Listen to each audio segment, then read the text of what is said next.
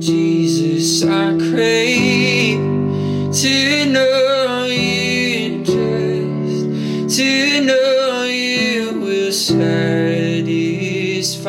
my soul. Hey everyone, thanks for tuning in. This is episode number 116. I want to thank you for taking the time to join me on this episode as we continue our Advent daily reading. Today we will be in Isaiah, continuing actually in chapter 11, verse 10 through 16, as we make our way through the anticipation of the coming Messiah, both what we see in the Old and the New Testament. Before we jump right in, though, I do want to take just a second to ask you, there's quite a few different listeners spread all throughout the world, really. I think by my last count, it was something like 50 countries. It just blows my mind how God has spread this message through this podcast just around the world. And so, with that being said, I acknowledge the impact of prayer, the power that prayer can have, the effect that it can have, the place that it has in Scripture, that we're always to pray. And so, in light of that, and this broad listener base, I would actually be zealous for your prayers. If you could remember me in your moments of prayer, intercession with the Lord. I have something here going on locally, some gatherings that we're having, and right now it's still kind of in the small phase, but I'm eager to, I guess, build awareness of it so that more people have an opportunity to participate in what I believe God is wanting to do and eager to do. So this has been going on now for almost a year. And so if I could just have you maybe pray for the meetings, that God would just manifest himself powerfully in our midst, that our eyes would be opened to his presence and his intention, that Christ would be center and just magnified in the moment. There's prayer, there's worship, there's the word, and just that he would blow our minds, and that people would come, they would encounter God in these times of gathering, and that people would leave with the phrase that God was truly among us. That's my heart's desire, and people will be unable to leave the way they came in. And so lots of things going on internally, and what my hopes this place will become, but in the time being, until God moves things around and causes things to be, it is still in its early infancy. So if you would be in prayers for me on that, and all of those who may come to be a part of it, help with it, give of their time and their talents, and whatever it looks like, just may God lead us, lead me in this process. So I am zealous for that. I appreciate it in advance. So today we are in day 5 of this Advent reading, and it's Isaiah chapter 11, verses 10 through 16. And it says, "In that day the root of Jesse will stand as a banner for the peoples. The nations will rally to him, and his resting place will be glorious. In that day, the Lord will reach out his hand a second time to reclaim the surviving remnant of his people from Assyria, from Lower Egypt, from Upper Egypt, from Cush, from Elam, from Babylonia, from Hamath, and from the islands of the Mediterranean. He will raise a banner for the nations and gather the exiles of Israel. He will assemble the scattered people of Judah from the 4 quarters of the earth. Ephraim's jealousy will vanish, and Judah's enemies will be destroyed. Ephraim will not be jealous of Judah, nor Judah hostile toward Ephraim. They will swoop down on the slopes of Philistia to the west. Together they will plunder the people to the east.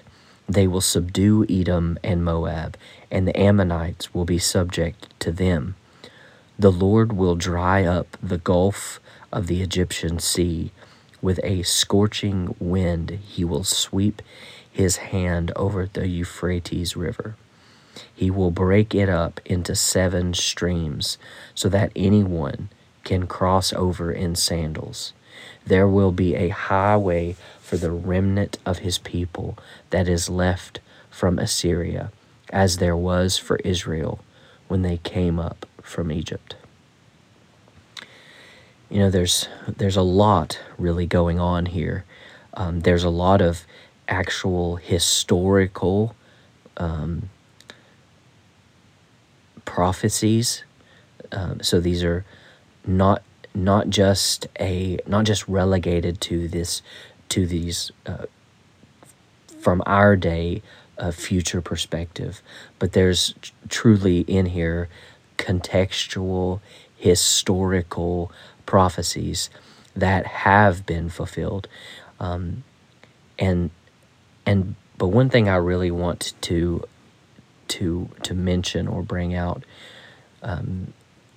is this place where he addresses his resting place will be glorious. I think we find that in verse 10. The nations will rally to him, and his resting place will be glorious. As we think of ourselves, those who belong to God by way of Jesus, those believers have become a resting place for God.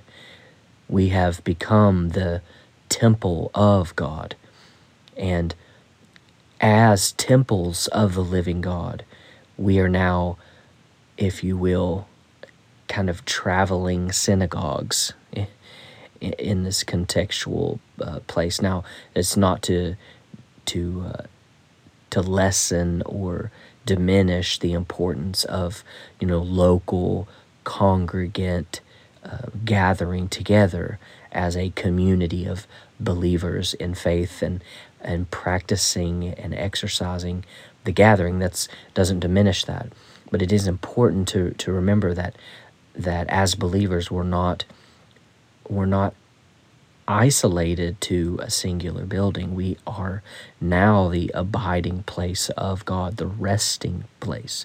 I'm reminded of when Solomon finished all of the preparations for the temple, and the abiding presence of God, the glory of God filled the temple, so much so that the priests could not minister to God.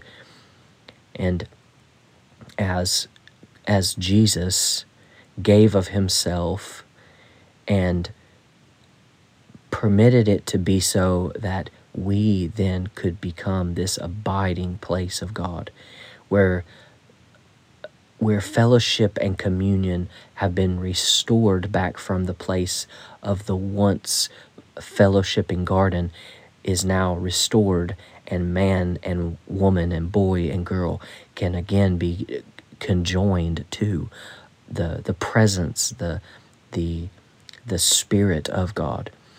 And so what an encouragement that is to think of ourselves as a resting place for God. Now, that is only applicable to those who belong to God by way of Jesus Christ, by way of faith in him. And if you have yet to take that step of faith and feel a urgency in your inner depth that you need to give of yourself to Jesus so that you can become reunited with the Father. That's the only way to do this. And so I would encourage you to take that step, to make that leap of faith, and because it's only under the one name, Jesus, the Christ, by which man, woman, boy, girl can be saved. So I just want to thank you for taking the time with me on this episode. Thank you again in advance for your prayers. If you would remember me and all that's going on there in these gatherings. So I pray that God bless you, that He give you dreams and visions, and that God's power would be manifested through you in your obedience and willingness to walk in faithful service of His will and desire. And until the next time, God bless. I would trade 1,000,000 lifetimes for